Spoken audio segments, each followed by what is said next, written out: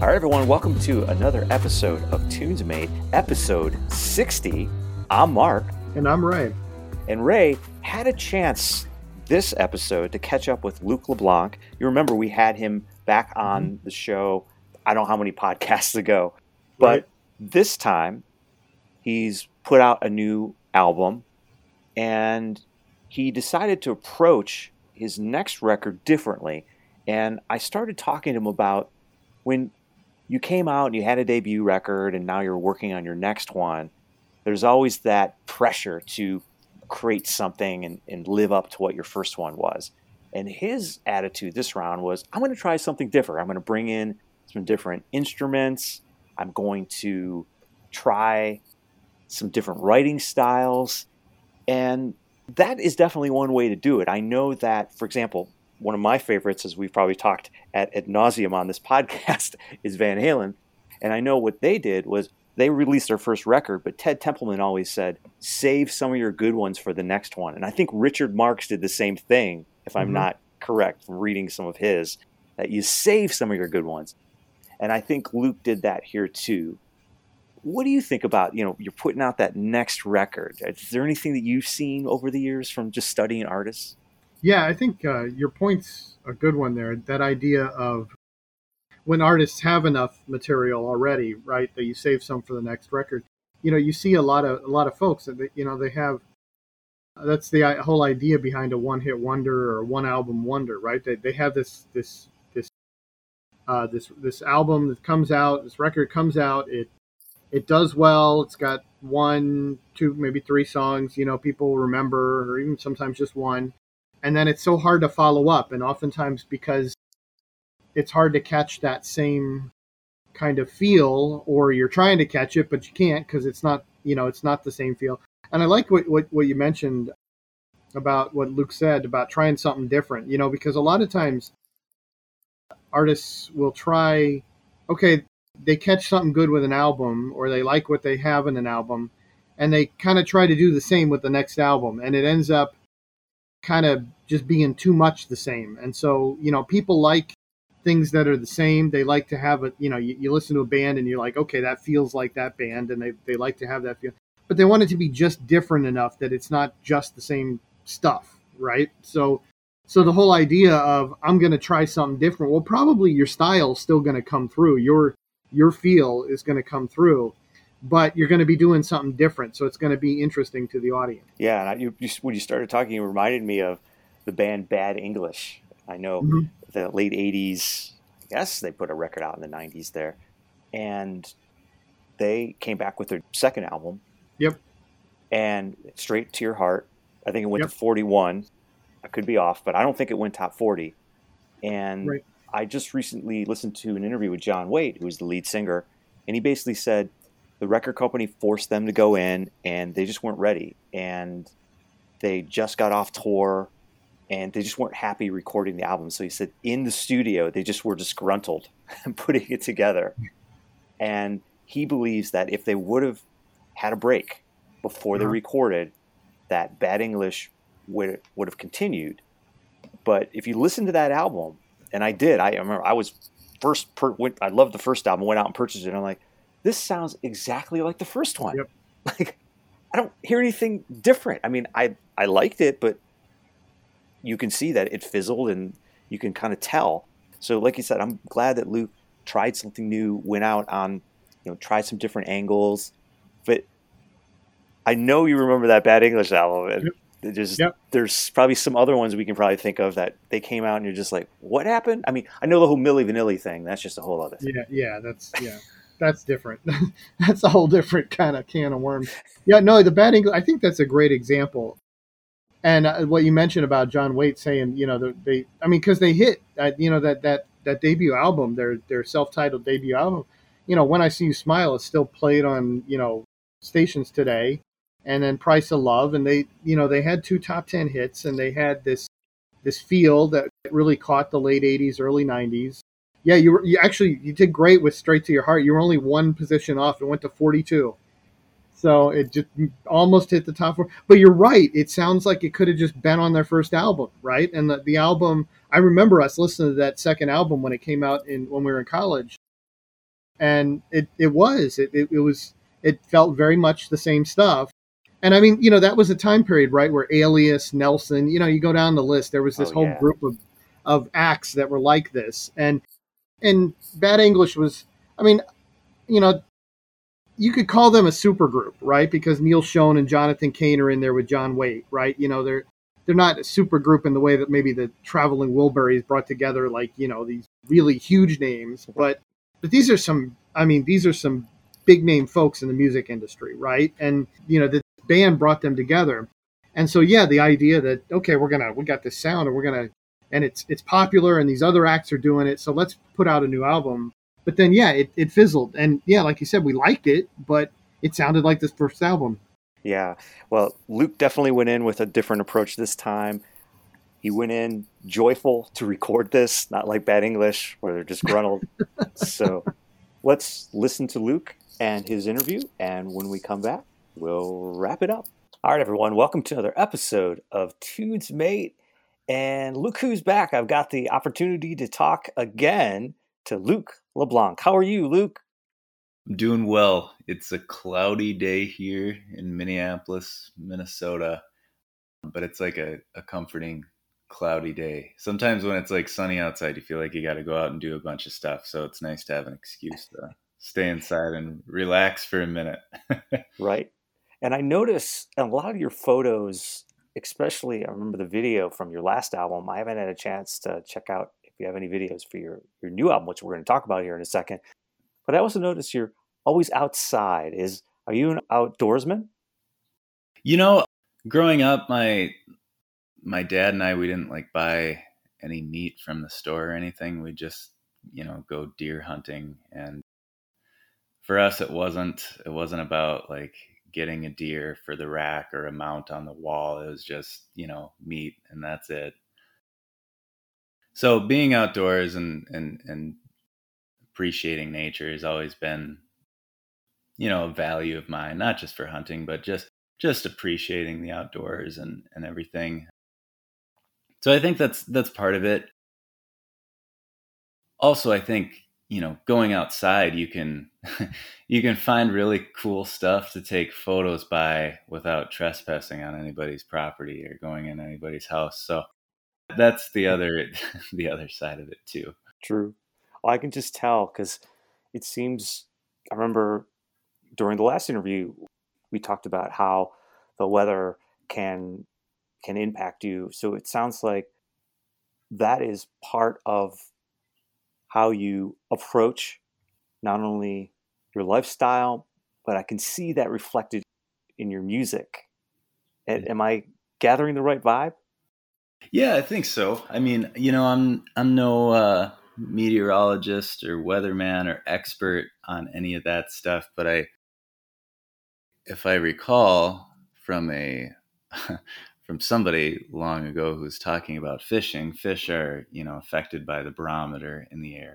And I don't know exactly how that works, but I do know they're affected by it. And I feel like, if fish are affected by the barometer, we must be too a little bit. The weather, the seasons, the changing from summer to winter, it really does. I think it does affect human emotion. And I know it's a cliche, when two people meet, the first thing they talk about is weather, right? It's like a cliche, everybody just talks about the weather. But I think there is a reason for that. I think we are, subconsciously really deeply affected by what's going on outside. I know I feel different when, this time of year it comes and like 5:30, 6 o'clock, it's dark, versus in the summer when it's like, you got some daylight left. There's just an extra, I don't know, urgency in the air, maybe. Yeah, I agree with you. Yeah, there's that. It definitely impacts us. And you started talking about how it can change our mood. And I did get a chance to listen to your latest effort, Fugue State. Is that correct? That's correct. Yeah. And is this reflective of the environment over the last year? Where did the title come from, and where did the music outpour from for this release? Yeah, for sure. It's it's climate related, but I guess more climate in the social sense, rather than the atmospheric sense. Fugue state is it's a psychology term for, you might have heard of it like on Breaking Bad if you're a fan of the show, but Walter White fakes a fugue state and in order to get out of a jam. We'll just say that to prevent any spoilers for folks who haven't seen the show. But a fugue state is like if when somebody is under an extreme amount of stress or trauma, they might disassociate from their identity, forget who they are temporarily as a coping mechanism. And I think collectively we're kind of going through a fugue state as a society. I mean, in the United States, but globally as well, from social reckoning, cultural, political divide, really deep ones. And the pandemic, to put a unfortunate cherry on top of all of that, I think it's left us in a state where we're losing track of what we are or what we were, and are kind of approaching a spot where it's time to step back and say, okay, what is our identity going forward? What are we keeping from the past, and what are we going to hold on to going forward? And my album, it's a piece of music. It's a processing of emotions, right? And I don't have any solutions, and I don't claim to be some expert with solutions, but I know that music for me is my way of processing emotionally what we're going through. And I feel like if I'm thinking those things, maybe some other people might be thinking them too. And I think it's just a place for us to process what's going on before we can, move forward to find solutions, because you got to process what's going on before you can figure out what to do to move forward, if that makes sense. Yeah, no, it totally makes sense. And I think it's interesting. I mean, I went through the track list, and, once again, you have captured something special here, as you did on your first release. But I think it's interesting how I noticed some subtle differences. And I don't know on this particular release if it was the collaboration you had. I know you had an opportunity to collaborate, and I heard some different instruments and some arrangements.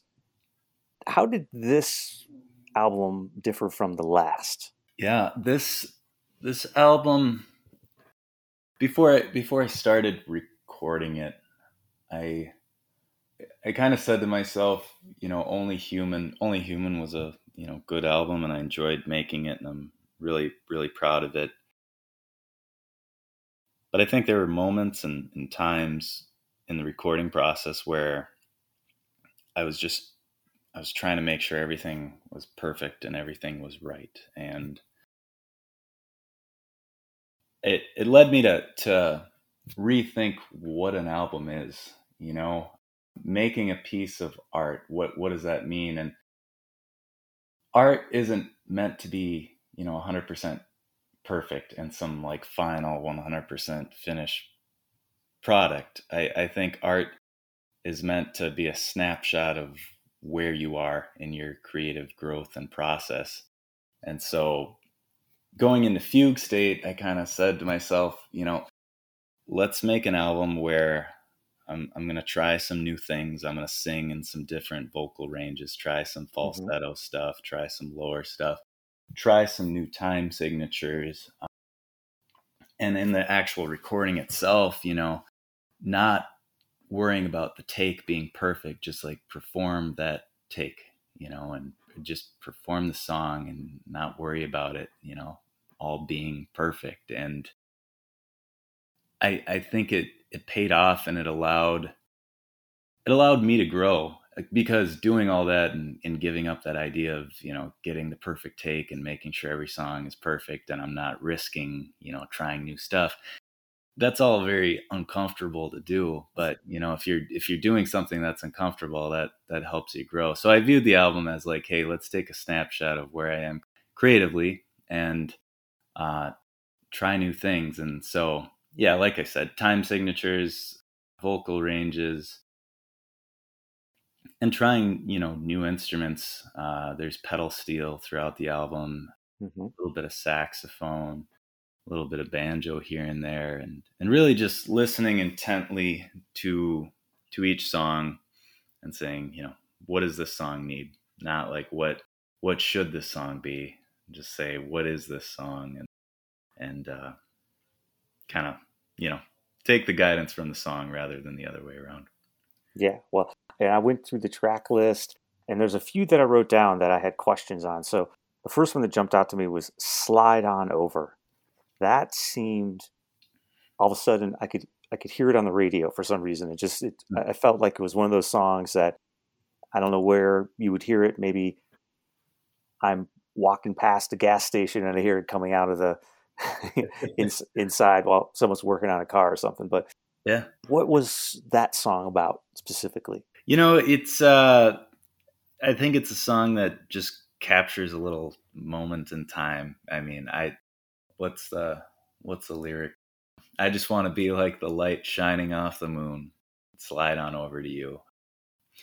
It's a love song. It's a song of longing, and I think it's a song that just captures a fleeting but happy and fulfilling moment that two people can have. And it's really not about two people specifically, just about that feeling. And I wrote the song on my acoustic guitar and just recorded it, on the little voice memos thing, the app on my phone. And it came like very quickly, the first and second verse and the chorus. And I think it all kind of came together within 20 or 30 minutes. And then I think afterwards I just added the last little verse, which is kind of a bridge, but it follows the musical structure of the verse. So it came really quickly, and it got stuck in my head. And so I thought, well, if it's getting stuck in my head, maybe it'll get stuck in other people's heads. And so when I was talking to my publicist, like, hey, what do you think like the first single should be? I was like, I probably Slide On Over because that's stuck in my head. And he's like, yeah, that's stuck in my head too. Let's do that one. Yeah, I mean, I could tell. I mean, what's interesting is, like you said earlier, it's a snapshot. So I clearly get a picture when I hear that one. And then there were two others. Well, there's a bunch of them, but I had an interesting, I was like, you've got two songs with Walk in it back to back. And I wasn't sure if that was done purposely. They're definitely different. I mean, Walking Days, when I hear that, it's like a hand clapper. I feel like I want to participate in that song. Was Walking Days written for that purpose, or did it just come out that way? It wasn't. When I originally wrote it, it was more of a like slow, well, not too slow, but kind of a mid-tempo finger picking folk song. And it didn't have that like rhythm to it. It's just real light finger picking. And when we were in the recording studio working with Eric Koskinen, who produced the record, he listened to me play it for a little bit, and he said, you ever tried a shuffle? And I'm like, a shuffle, tell me more about this shuffle thing. And I think he just he showed me a couple examples, and I was like, oh yeah, shuffle. Okay. I'm familiar. And so I put the song, same melody and lyrics and everything, but just put it into a shuffle instead. And it made the song, so much better because it when you walk, it's kind of, you literally kind of shuffle, and it gives the song a little more rhythm and makes you want to clap along to it. Whereas the original finger picking folkier version of the song, which I like, and I'll probably play again someday, it's not danceable.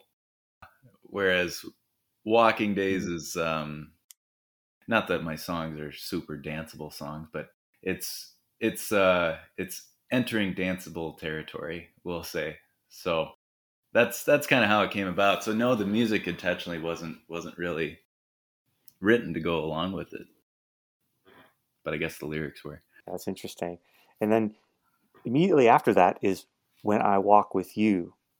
Was there some theme there between Walk, or did it just happen that way that they were right after another on your album? I think when I sit down and take the group of songs for an album and try to figure out an order, I do listen to the themes, but I also, I mean, just to be blatant about it, I do listen to the ebb and flows of the songs, and I don't, when I listen to a record, I don't want too many slow songs in a row or too many fast songs in a row. I like it to, follow kind of a dynamic. And as I was organizing the songs based on their tempos and themes, those two just kind of happened to really fit together. And Mm-hmm. I think it was after I like sent the songs to get mastered and they were all in order. I was like, oh geez, I got two walking songs next to each other. But I don't know, it kind of fits, you walk when you're in a bad mood, and you walk when you're in a good mood, and you walk when you're in a sad mood too. So I think it was okay. Yeah, well, the reason I brought it up is because you mentioned sax, and When I Walk with You has a lot of sax throughout the song, which pulled me in. Mhm. I for some reason I have a weakness for saxophone, Yeah. and when I heard that mixed in, it once again this is where it's later down your album if you're listening in order, Mhm. and this is where it really hit me. I was like, Luke really was trying different things, and I can tell with this effort how it just fit in there. Talk about the idea of bringing in sax, and did you collaborate with someone, or what? Did you just hear that in your mind when you wrote this song? Yeah, when I wrote that song, I just bought a MIDI keyboard, MIDI MIDI keyboard. It's like, yeah, you might be familiar with it already, but if listeners aren't, it's, you like plug it into your computer, and it's a keyboard, like a piano keyboard, but you can program it to like any instrument you might have on your computer software. So I was using GarageBand, and GarageBand, it's got like every instrument you want. And so I just bought that thing, and so I was messing with all the sounds, and I had this melody in my head, and so I wrote that song, When I Walk with You, and I immediately, started demoing it, right? Because with that MIDI keyboard, I could like imitate a full drum kit, poorly played, but still a full drum kit. Mm-hmm. And so I kind of came up with that vibe and melody, and then yeah, I heard saxophone. I don't know what it is, maybe it's just subconscious music, the kinds of music I listened to growing up or whatever, but it just felt like saxophone fit. And so I, threw the saxophone instrument setting on there, and just played, the notes enough to get the vibe. And then when we actually recorded the song, it really did follow how the demo sounded, but Hmm.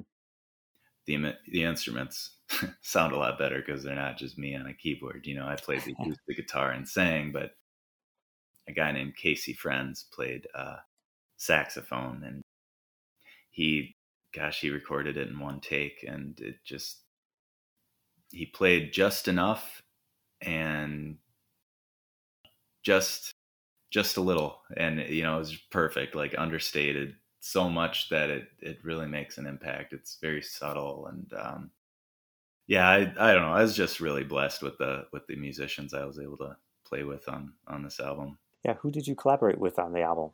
Who were the musicians? Yeah, so Eric Koskinen produced and played electric guitar and bass, and he played a little banjo and a little keys on a couple things.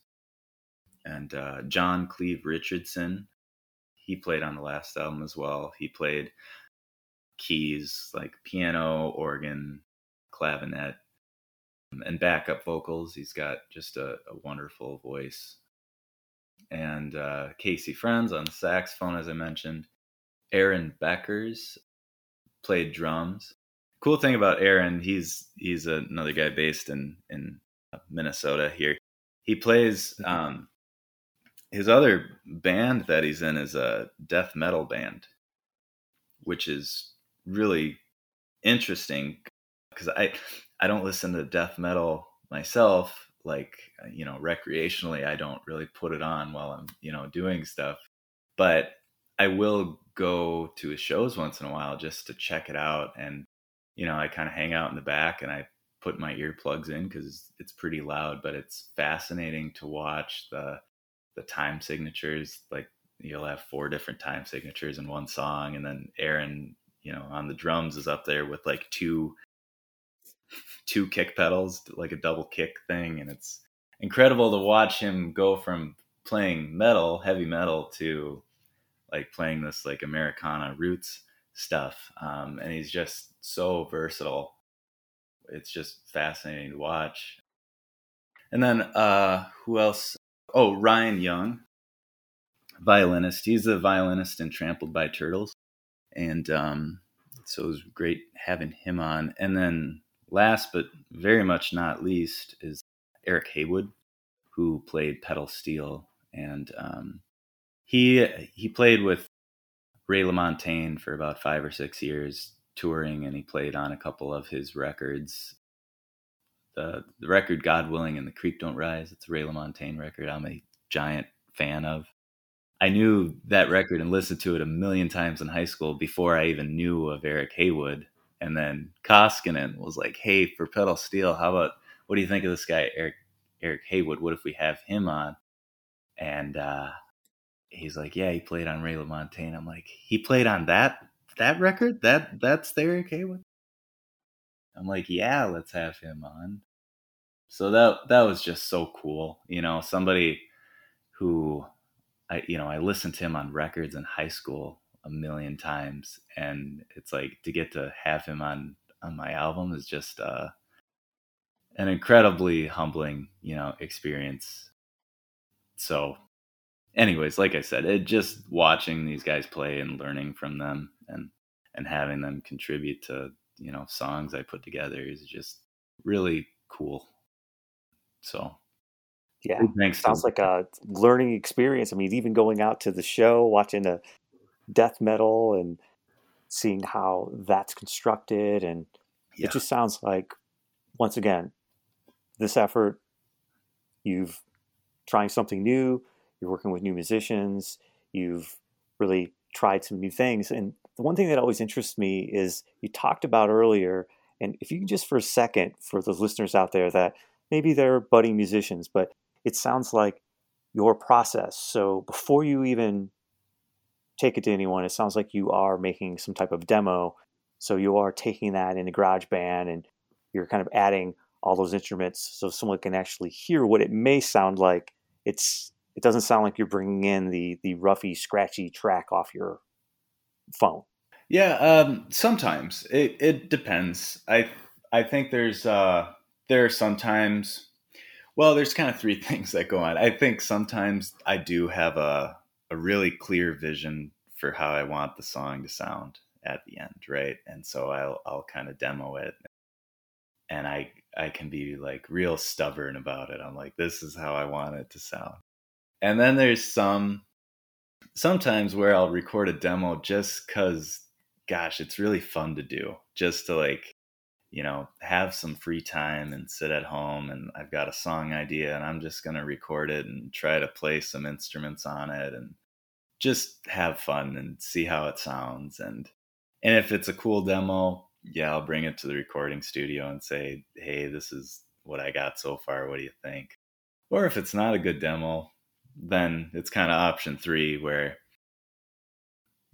we'll just be in the studio and I'll be working with Eric and he'll say, all right, what song are we doing next? And I just pick up the guitar and say, well, here it is, and then we kind of go from there and build it from the ground up. So all 3 ways are really fun. And I think the most important part, and I really haven't fully learned this lesson, I'm still trying to, is like, when you're doing something and you're not like worried about it and you're just having fun, that's like when cool stuff happens. So yeah, that's my long answer to your short question. No, I agree with you though. When you're just having fun, Yeah. then the best things happen. And I was reading on your Twitter account, once again, congratulations on the new album. Thanks. There was a review of your album. And I went through and I was comparing, because I listened to it as well. And I was looking at the reviewer. And the last part, they compare the final song on your album, which is Long Way to Go. This kind of has a Bob Dylan kind of a feel. Have you had anyone tell you that before? Have you read that about your style? And if so, what do you think about that? I guess first is thanks. That's that's always great to have a song that reminds somebody of Bob Dylan. I mean,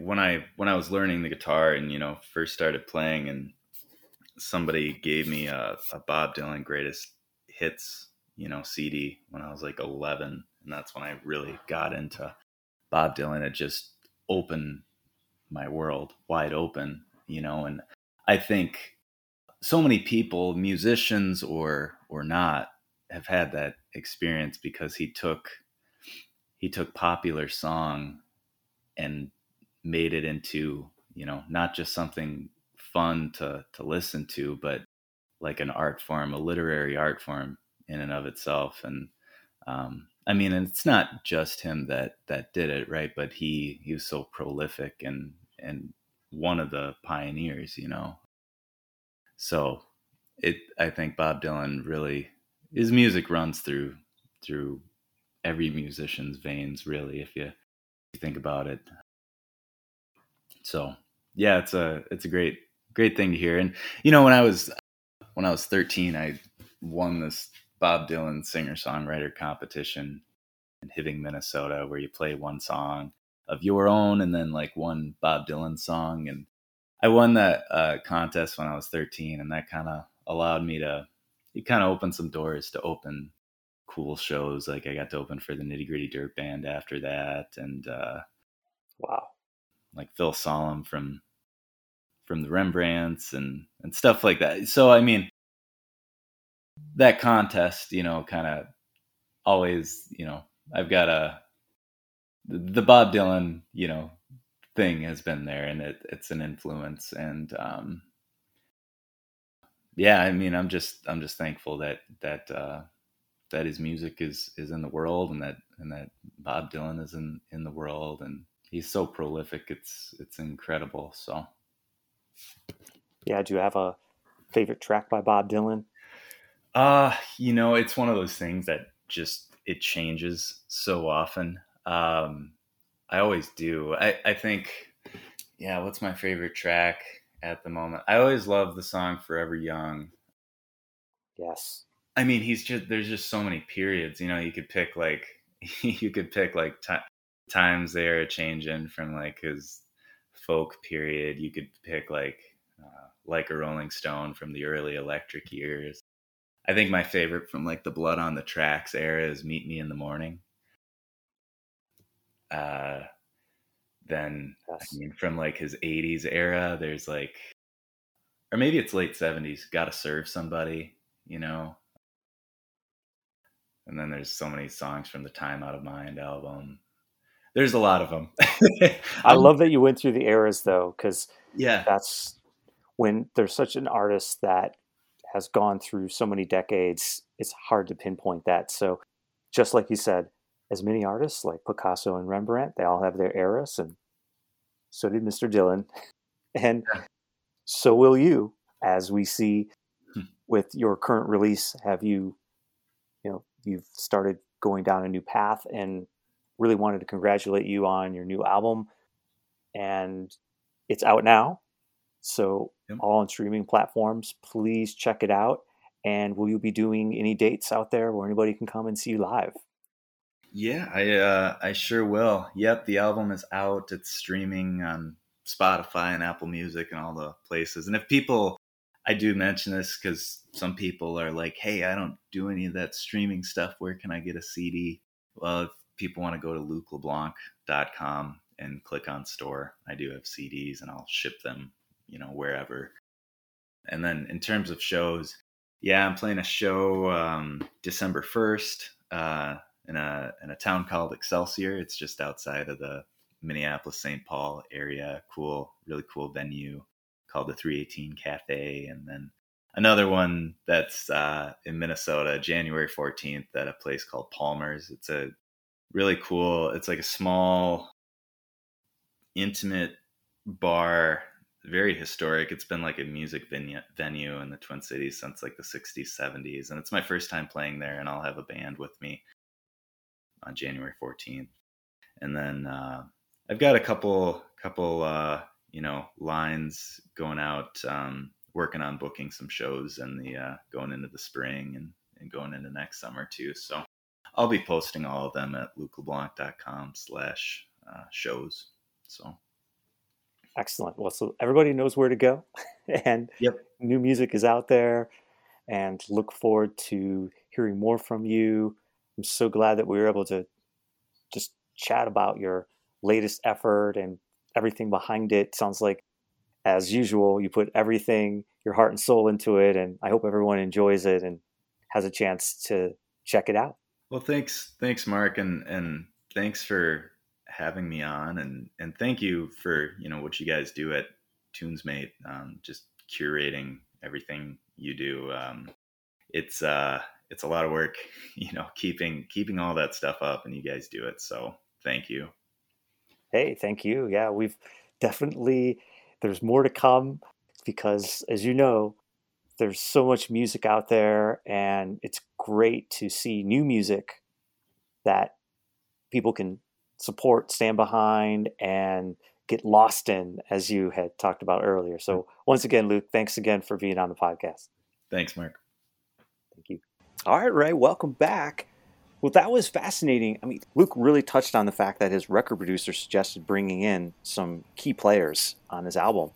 And I think that's very interesting. If you think about that, that is its own industry in itself, session musicians. I know there's documentaries on it. I think about Motown. I think of probably many of the 80s groups. I know that Steve Lukather from Toto, he basically said, yeah, I recorded most of the instrumentation on Michael Jackson's Thriller album. So it is fascinating how you can make a living at it. Yeah, Toto's I'm glad you mentioned Toto. They're the one that I always think of, right? That, a band of folks who were session musicians. They were exactly, that's what they did for their career, and they came together and they put together this band out of it, and it was highly successful. And you're right. I think we've touched on this before. The idea that there's a whole group of folks.